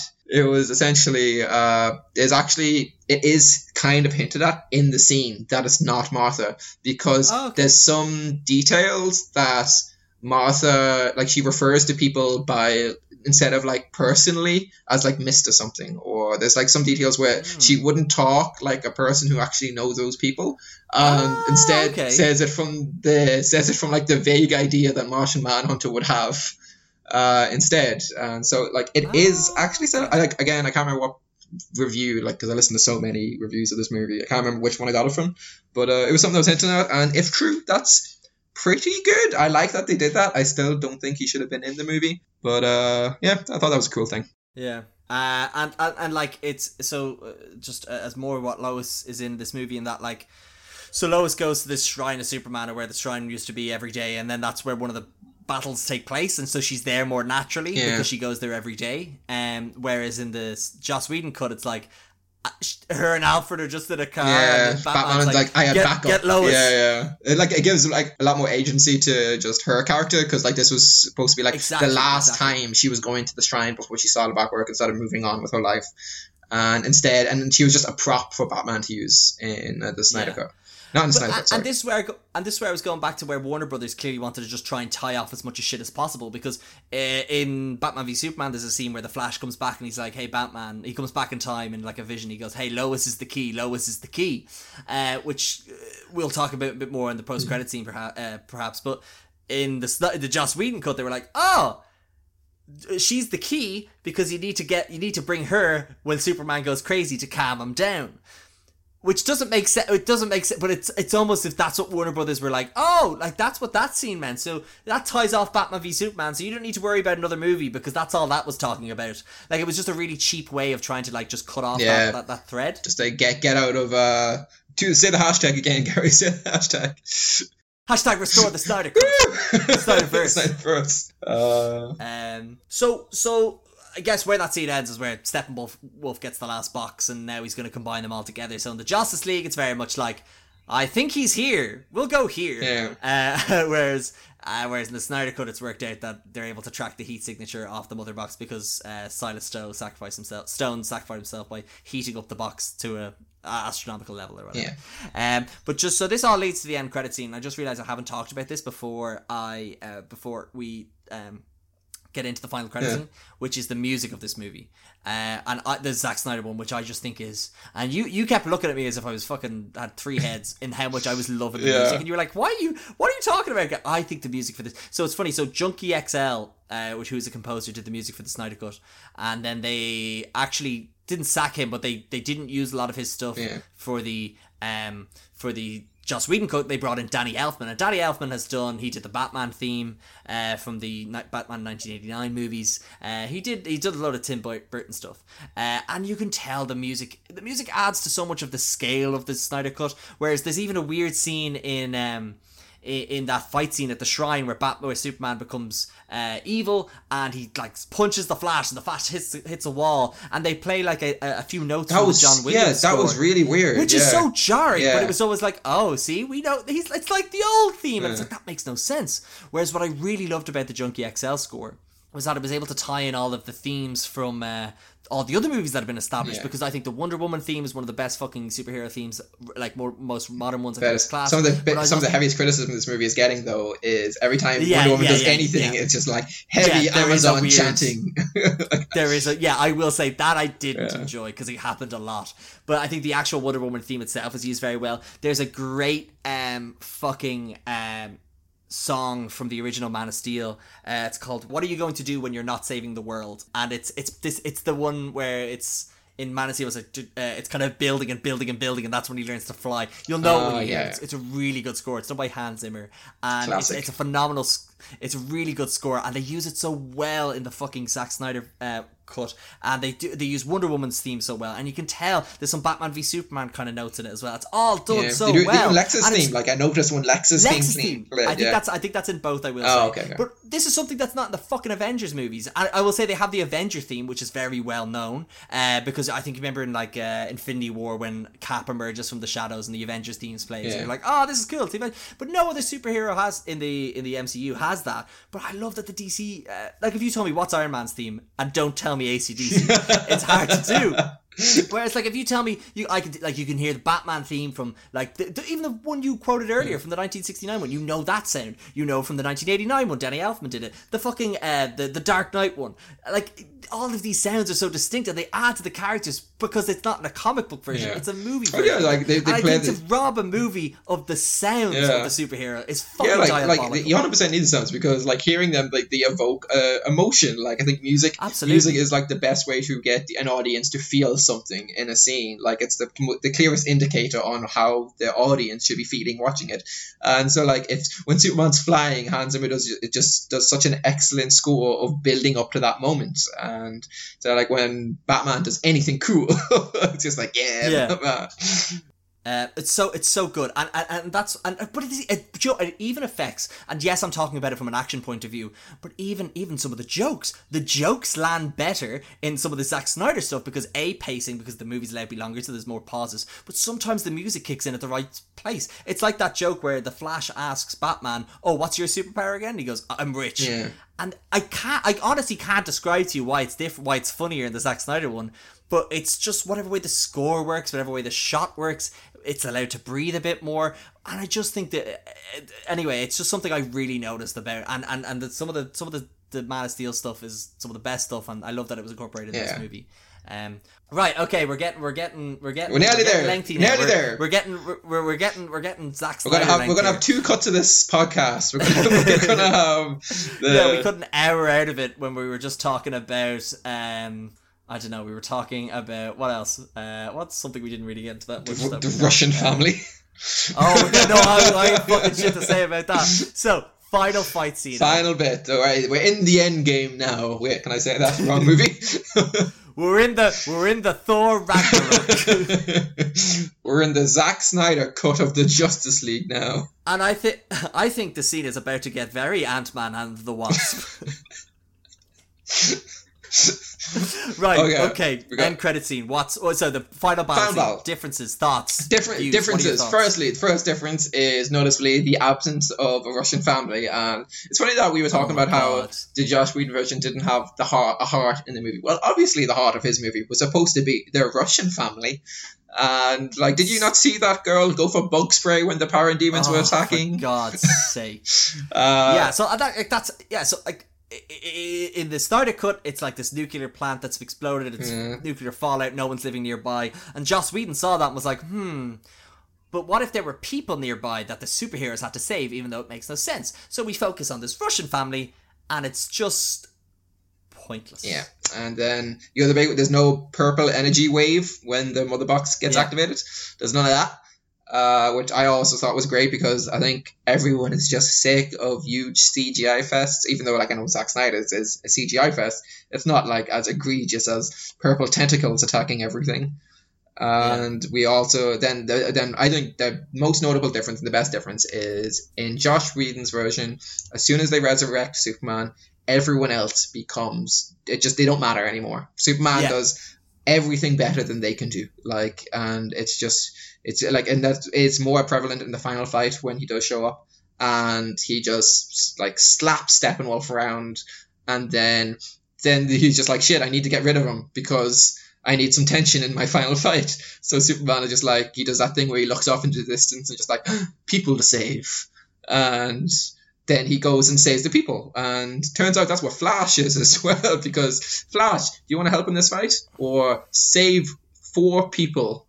And and they went with that instead. But and the reason, and when I was watching the Justice League, I was like, this is why they have this in here. But it's only because, we could save it to the very end perhaps, is that in the Zack Snyder cut, the Flash is actually doing something else. Yeah. And that's why he's gone. But the Joss Whedon saw this and was like, I need a reason for Flash to be gone. Let him save 4 people while Steppenwolf tries to end the entire Earth. Yeah, and can we also say that he still invalidates that act because Superman saves a building full of people, and it's just like, go on, let him have something. It's just so funny. It's just so funny to see. Yeah, let's just let him have something, guys. You just don't take him from everything, okay? Like, it was just it's frustrating. Like, it's the same. But like, I suppose the same. It's weird, and I know I keep saying that, but it's like when we see this fight scene, this end scene is the same. Batman goes in, breaks into the weird like barrier that's protecting the nuclear fallout, like the nuclear plant or the village or whatever the fuck it is in either movie, and the rest of the heroes come in and save the day, and they invade they infiltrate the tower where Steppenwolf is, and they have to stop the Unity, which is the boxes coming together. A lot of the shots are the same. A lot of the action is the same, but in the approach to the tower, I'm not talking about what happens in the tower just yet. But yet the Zack Snyder one's just better. It is just better. It's allowed to breathe. Batman does more. Like, it is.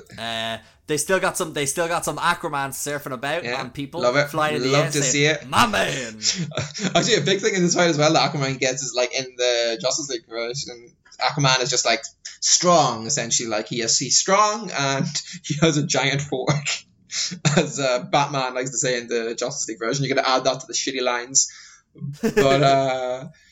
But then he actually has powers in the Snyder Cut, where he actually like seems to be like summoning some sort of like water powers. That's probably the lamest way I could have possibly said that, but I'm sticking with it. He has water powers, guys, and he uses them. And it seems like there is an effect anyway. Like he has some abilities that's beyond like superhuman strength in this. And which is good, because like I was always like, the whole thing watching it, I was just like, Aquaman's not doing many Aquaman things. Like he just seems to be a strong guy, essentially, like another one, like just a male Wonder Woman, but not as cool or like not as good. So it's good that Zack more tattoos. Yeah, but it's just good that Zack like gave something to it to differentiate him in the battle. So like that as well. Yeah, like that. So when they get into this tower, then they're facing Steppenwolf, and like you say, when Superman eventually does show up after he has a quick stop. Fly by Alfred's and says, Harry, Alfred, where are they? Rather than in the Justice League, he just shows up. And they all kind of work together to beat Steppenwolf. Who's like super powered up. Sorry, I just remember the line where like Batman and Superman talk. Just like, well, like what is he says? Like, you didn't like me, and then you're like, because you don't like me, you must have brought me because you don't like me. Yes. And Batman is just like, well, I didn't not like you. And it's just like, no, it's like I thought you didn't like me. And he goes, well, I don't not like you. Yeah, and it's just like, oh, Batman, everybody, something like that. Batman. It's fucking like it's so worse than bat nipples. Yeah. It's worse than bat nipples. But yeah, like you say, it's better when they actually work together to defeat Steppenwolf, because it's great because Superman kind of comes in and like assists everything rather than takes over everything. And that, like, even when Cyborg separating the boxes. Cyborg's like, Superman, come help, and he goes, what do you need me to do? Whereas in like the Justice League one, it kind of comes across like, oh, you need these boxes? Just like, separates them. I want to see an edit where that's the noise. It's just like I want the Gary cut of the movie. Leave it with me. But yeah, it's just the fight at the end seems so much better. The characters all get like a bit of a payoff and what they've been building towards. The Flash gets the fucking best. I don't know. I'm still fresh with this. But basically, the reason in the Zack Snyder Cut where the Flash has been the whole time is that he's running around the city to build up speed, because when they had to resurrect Superman, they had to drop the mother box into like the healing pod on a Kryptonian ship. None of that sentence makes any sense to anyone that's never seen these movies. I just realized. But so when the mother box is being dropped onto Superman and the Kryptonian ship, the Flash has to build up some speed because he knows what his powers is. He knows he's the one that comes up with the ideas. I can generate enough charge. Yeah. So he kind of comes across like a scientist, understands his powers. Yeah. So as he's running towards the box, then he says he needs to touch the box as soon as it hits the water. But in the Zack Snyder cut, we see the box hits the water beforehand and we're like, well, he's missed it. But the Flash had always said that time moves differently when he gets closer to the speed of light. So when he gets to this, we notice the box lifts up out of the ground, and then we're kind of thinking to ourselves, oh, is that because the box is like weird magical alien properties? But there's also a picture of Paul Kent, Clark Kent's dad, that also rises out of the water, which we know to be like a human object. So we're like, oh fuck, is time reversing? So time reverses to the point where the box just hits the water and then the Flash taps it. That has enough energy, jumpstarts it. The box does what it does. It brings back Superman. And then what happens in this version is the Flash has to build up enough speed to kind of to kind of transfer the energy over to Cyborg so he has enough power to separate the boxes. And as he's too late in this movie. And originally what happens is Steppenwolf combines the boxes, the Unity is formed. It's too late, the Earth is being destroyed. But the Flash then has built enough speed, even though he's been shot. And it's so good. It's a really good visual. It's really good, yeah. If you had told me, I don't know if it's because I've just watched this, I haven't made up my mind yet, but if you maybe it's not as good as, but it's definitely another level. Yeah. Where if you were told me, hey, the Justice League is going to be able to do a fast runner, what's the word? A speedster. A speedster scene as good as, or a bit different, or like parallel to Days of Future Past, I'd be like, you're talking bullshit. There's no way they can do that. And this did it, where the Flash is literally running on the Earth that has been destroyed, and he's running closer to the power plant, closer to where the boxes are, as you see them separating again, and then he's able to tap. We can only describe this, literally, you need to see it. It is such a good spectacle. But you're seeing people, pretty movie. Yeah, you were seeing people reform from being disintegrated by the wave. God, yeah. It is so bloody. Good. Granted, the models look kind of janky, but. That's what. You literally see Superman's bones being rebuilt. As the shockwave moves. It's so good. It shows the devastation of the boxes. Yeah, and as he's doing that, he's saying how he's going to do it for his dad, and he's going to prove that he's a hero. And you're just like, my God, so, that's a real superhero movie. And he doesn't trip. It's so good. How we see each step is such a sure step, as in he puts his foot down and the ground forms around it, and I think there was really good emphasis put on his steps where they were just solid. He was doing this for meaning. Maybe I'm reading into it too much, and it just looked cool. But that's now I will say, Mr. David Scanlon. Long friend of mine for many years, would honestly disown me if I didn't mention how fucking bad Ezra Miller looks running. The boy can't run. He was cast on his comedic timing, his very wacky nature, some of the more serious scenes. He was not tested for his running ability. Sure. Didn't he make up his run? He improvised his Flash run. He improvised. When the Flash does he puts his fingers together and he does a weird I think he calls it the yoga pose or something like that before he runs. Oh yeah. Ezra Miller invented that. Oh okay. I think I remember hearing that they had to CGI legs onto the bottom of the Flash because he looked so bad running. Oh my God. I think I heard that. Maybe I made that up. But yeah, that's the one thing. I just imagine Phoebe from Friends when she's running through the park. Exactly. But that, I will say, it looks different. He's running at the speed of sound. Who knows what anyone looks like when they run like that. So, but when you look at something like Grant Gustin, the Flash on TV, and it's clearly just him running with a green screen behind him, and he's just running on the spot. It kind of doesn't feel like he's actually running at the speed of sound. Where this version, it does help that it's funny. Actually, I did notice because a lot of this movie is done in slow mo. The Zack Snyder version, 10% of this movie is slow mo. It looks better in slow mo than it does in Joss Whedon's one, where it's full speed. So maybe Zack Snyder intended that it was supposed to look good at slow speed, and that's why his run is way more exaggerated. But when Joss Whedon sped it up, it looked ridiculous. Perhaps that's possibly true. But the Flash saves the day anyway, and it's great. It gives him such a good moment. Literally in the final fight, everyone has a moment. Batman saves the Flash. He takes out a lot of the parademons around the place. He actually breaks down the barrier to let everyone else in. And then Wonder Woman gets a moment as she has a great scene at the end. And she does. Sorry, another great scene, just another great thing about Wonder Woman as well is that she's so driven by the fact that as the Amazons are supposed to be the superior warrior race, and yet to know that Steppenwolf beat them to get the box, we kind of like in this movie we kind of get a bit, in the Snyder Cut we get a bit more of like Wonder Woman is pissed, and this time it's like, personal.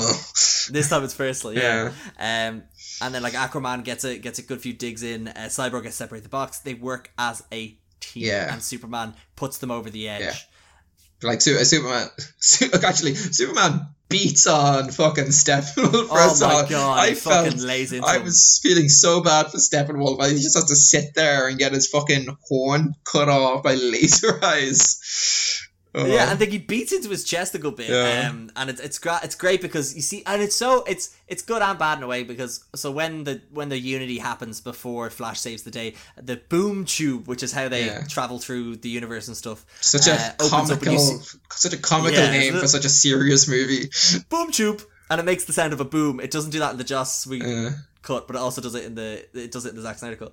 But the boom tube or portal, it's kind of like Doctor Strange's portal opens up, and you can see Darkseid, Desaad, and Granny Goodness, who are all kind of like minions of Darkseid, just standing there waiting to cross over and conquer Earth. And you see that is open, and Steppenwolf looks up and he's like, yes, I've done it. I'm finally allowed back home, because he thought he had to, conquer another 500,000 worlds, but when they find out that the anti-life equation's there, Steppenwolf is told like, oh no, this will do. Yeah, you're back. You did good. Yeah, you found. You're back in the club. You're back in the club. Come on up here.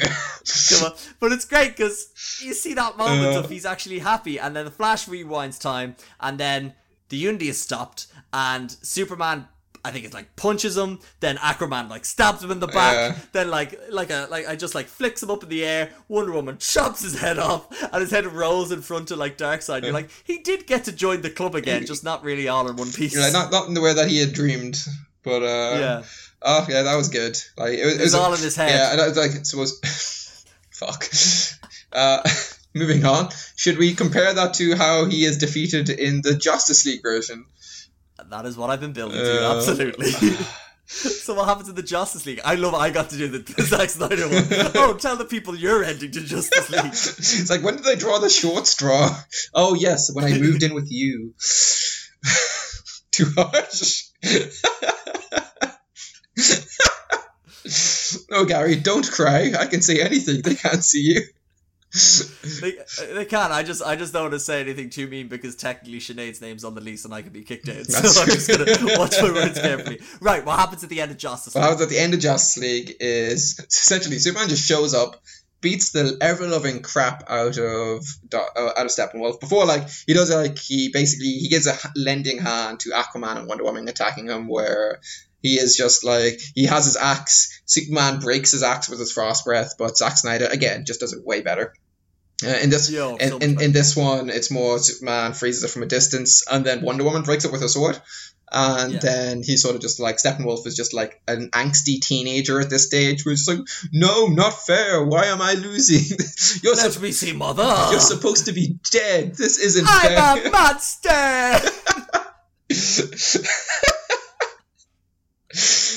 That's what Jim Carrey. He should have been Steppenwolf. Oh, that was my Buster impression. Oh, Buster. Sorry, I thought that was your Jim Carrey. No. I'm a monster. Oh yes, fuck with the hawk hand. Steppenwolf is also terrified of seals. Yeah. But Anyway, yeah. Sorry for ruining that joke. Don't worry. I it's all part of living with you. Short straw and all that. So what ends up happening then is Steppenwolf he's just what? Basically, it's just as soon as he gets angsty, it turns into a teenage sort of high school drama, which is hey, what's that smell? He's smells like bitch. But it's just smells like fear, and then all the parademons like in a musical cue. It's what did Batman say? Fear? That's our act on stage. Yeah, they all just fucking pounce on him and take him into a boom tube, and he's gone forever. No. And that ends that storyline, which is the opposite of Zack Snyder, which is that it's Darkseid, the portal closes, and he's like, bet we better take the long way there, since we can't use the mother boxes. Which he says the old ways. We do it the old ways. Yeah. He's just in an old little red wagon. He's just being pushed.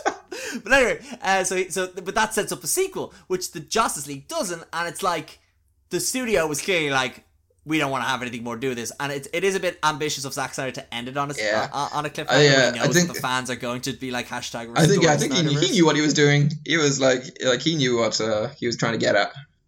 Yeah, and he teases it even more in like this epilogue that the movie has.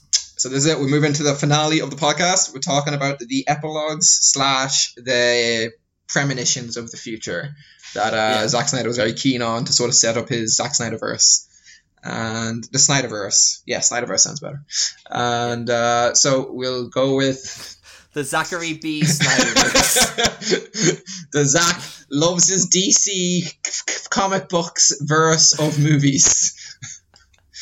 But too long? What? I'm Zack fucking Snyder. Of course it's too long. I get a 4-hour movie. I get a 4-hour fucking title. Right, come on. Okay. But so this is where he sets up. So what he wants to do in the future, he wants to go with Injustice, as I was saying earlier. Like it was set up earlier where fucking Cyborg man, Cyborg had his vision when he was trying to bring back Superman, where it was just Lois was dead, Superman holding her body, Aquaman dying, just like the apocalyptic future that the was Omega beams, the Omega beams, and the heat-seeking laser beam eyes. Oh, they're so good. For anyone that doesn't know, the Omega beams basically come when Darkseid has the anti-life equation. He can shoot beams out of his eyes that will get you anywhere in any time, any universe, any moment in like space. He could get you. It's great. Yeah. Anyway, go ahead. And with a power like that, how does he ever lose? Honestly, see, he doesn't have the anti-life equation. Yeah. I thought it was he only had the beams when he gets the Omega power, and not just the anti-life equation. Well, then it should be whenever he gets the anti-life equation. But anyway, it doesn't matter. Yeah, we're getting into nerd things down here. So where was I? Wonder Woman's dead. Wonder Woman is dead, yeah. Aquaman is killed, basically. World is in shambles, and then that's where, like, Cyberman... Why do I keep on saying Cyberman? Cyberman from Doctor Who. The Cyberman from Doctor Who. Like, they really ran out of money at the end of this.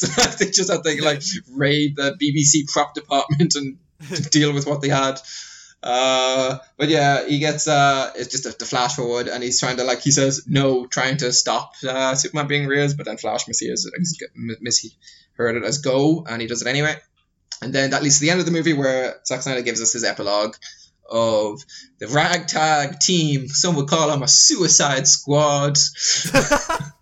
Wait, sorry. Is that the wrong movie? Sorry. It is the wrong movie, yeah. But so it's Deadshot, it's Batman, it's Mirror, Flash, and Cyborg, and the Joker. Le Joker. Played famously by Jared Leto. Yeah. Say every name like that. No, we don't have time. Have you been there? Victor Stone. This is if Wonder Woman had her French accent like she should have. Hey, Alain. No.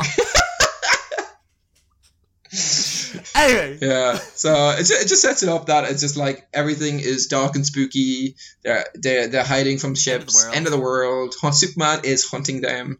And Mera has way too much to say, but I feel like that is because Amber Heard knows this is her last paycheck. She was just like, yes, let me in this movie. Well, yeah, and I think the biggest thing about this scene is that, one, it kind of, the Flash is wearing the same suit that he is seen in the kind of the premonition in Batman v Superman, so you can understand it's coming from this universe, but also it gives us fans the first and probably only interaction between Ben Affleck's Batman and Jared Leto's Joker, which is something that we never got to see before, because Jared Leto was in Suicide Squad, and Ben Affleck just was in that briefly, but they never had an interaction. So it was great to see them two react. I actually didn't particularly enjoy their scene. I thought it was fine.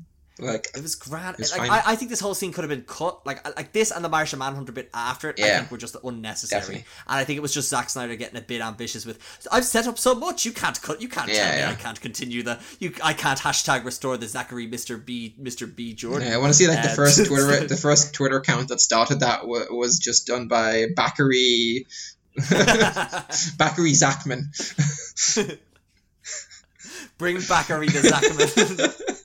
Anyway, but yeah, so I think the Martian Manhunter thing. Yeah, so Batman wakes up and Martian Manhunter's there like, I'm an alien and I think your parents would be proud of you. And Batman's like, okay, This is weird. thank you.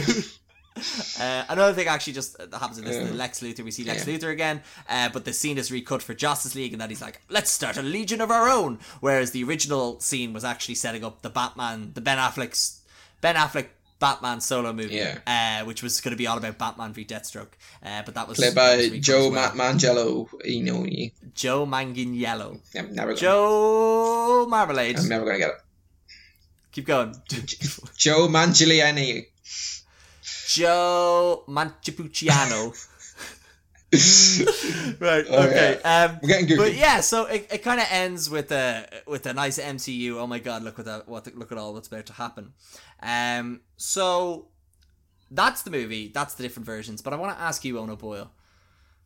Do you think they'll be able to in any way continue this continuity, or do you think they're just going to go in a completely different direction and ignore it? I think it just depends on how much money this makes or how popular it is. Because obviously Warner Brothers are going to follow the money. Like they're going to go with whatever makes them money, and if they legitimately see working with Snyder as like worth it and following his vision, maybe like this will give them more faith in working with him, especially if they can actually stick to online releases, because I think this 4-hour movie only worked because it was like a web subscription. Like we could all watch it at home and pause it when we wanted to. Like this would have been much harder to pull off in the cinema and much harder to sell. So I think if they realize, if they stick to this home release sort of schedule with Zack Snyder at the helm, they have a chance. I think they definitely have a much better chance than with whatever they're doing at the moment, unless I think that what they seem to be doing now is letting directors have a bit more creative freedom with their projects.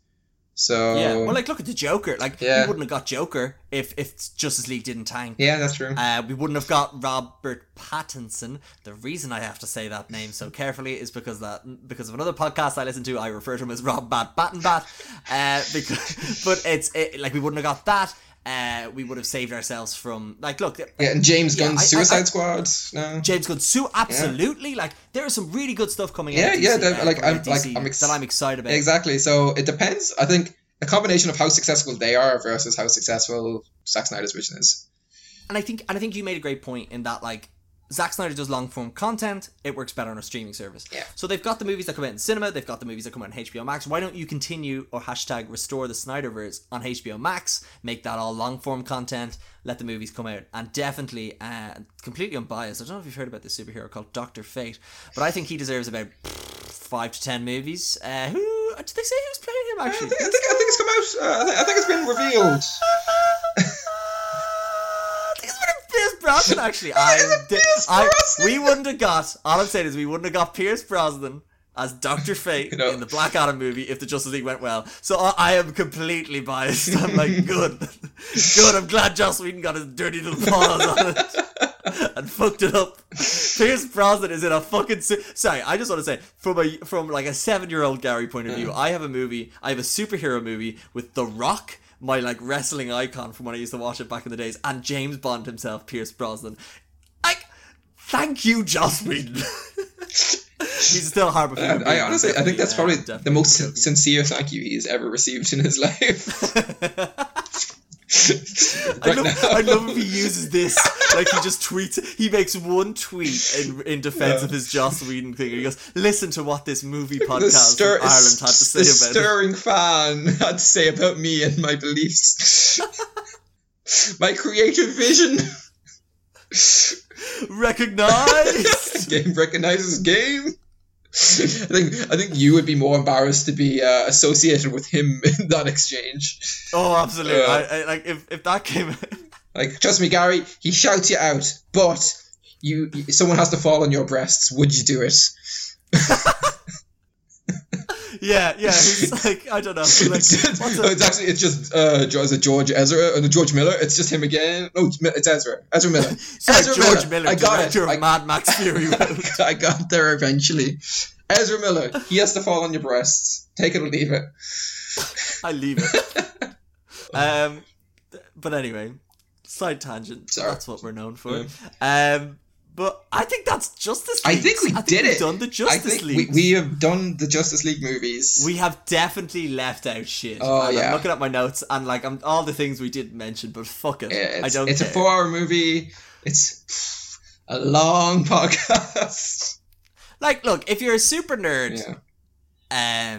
you're gonna like Justice League and you're gonna think it's great compared to the other one. Yeah, 100%. I think it's definitely worth watching. Yeah. You can watch it on Now TV. That you can get a free trial for 7 days even for the movies and watch it on that. Like Sinead herself, never seen movies, not a big comic book person, like very lukewarm in superhero movies, said it was fun. She enjoyed it. But yeah, so I guess all that there is left to do, Owen, is thank you so much for having this very long conversation, but I've really enjoyed Yeah, it. So thank you very this was a much for coming blast. back on. We absolutely love nerding out about shit like this, so I'm a big fan. It was a fun conversation shared between two friends, not looking at each other, even though we're in the same household. Shh, don't give away the secrets of the fact that I don't know how to do a podcast in the same room yet, okay? I haven't fixed the audio, Owen. I need to get Danny Elfman in here to get the best sound possible. I just think it's weird that But you keep on showing up in a full leather suit. It doesn't absorb sound better. I don't know why you keep on doing that. I was wondering where you were going with that. It's like, trust me, that was mostly improvised. Not only, I think as much as I have to say thanks to you, I need anyone that's fucking listened to this go on for close to 2 hours.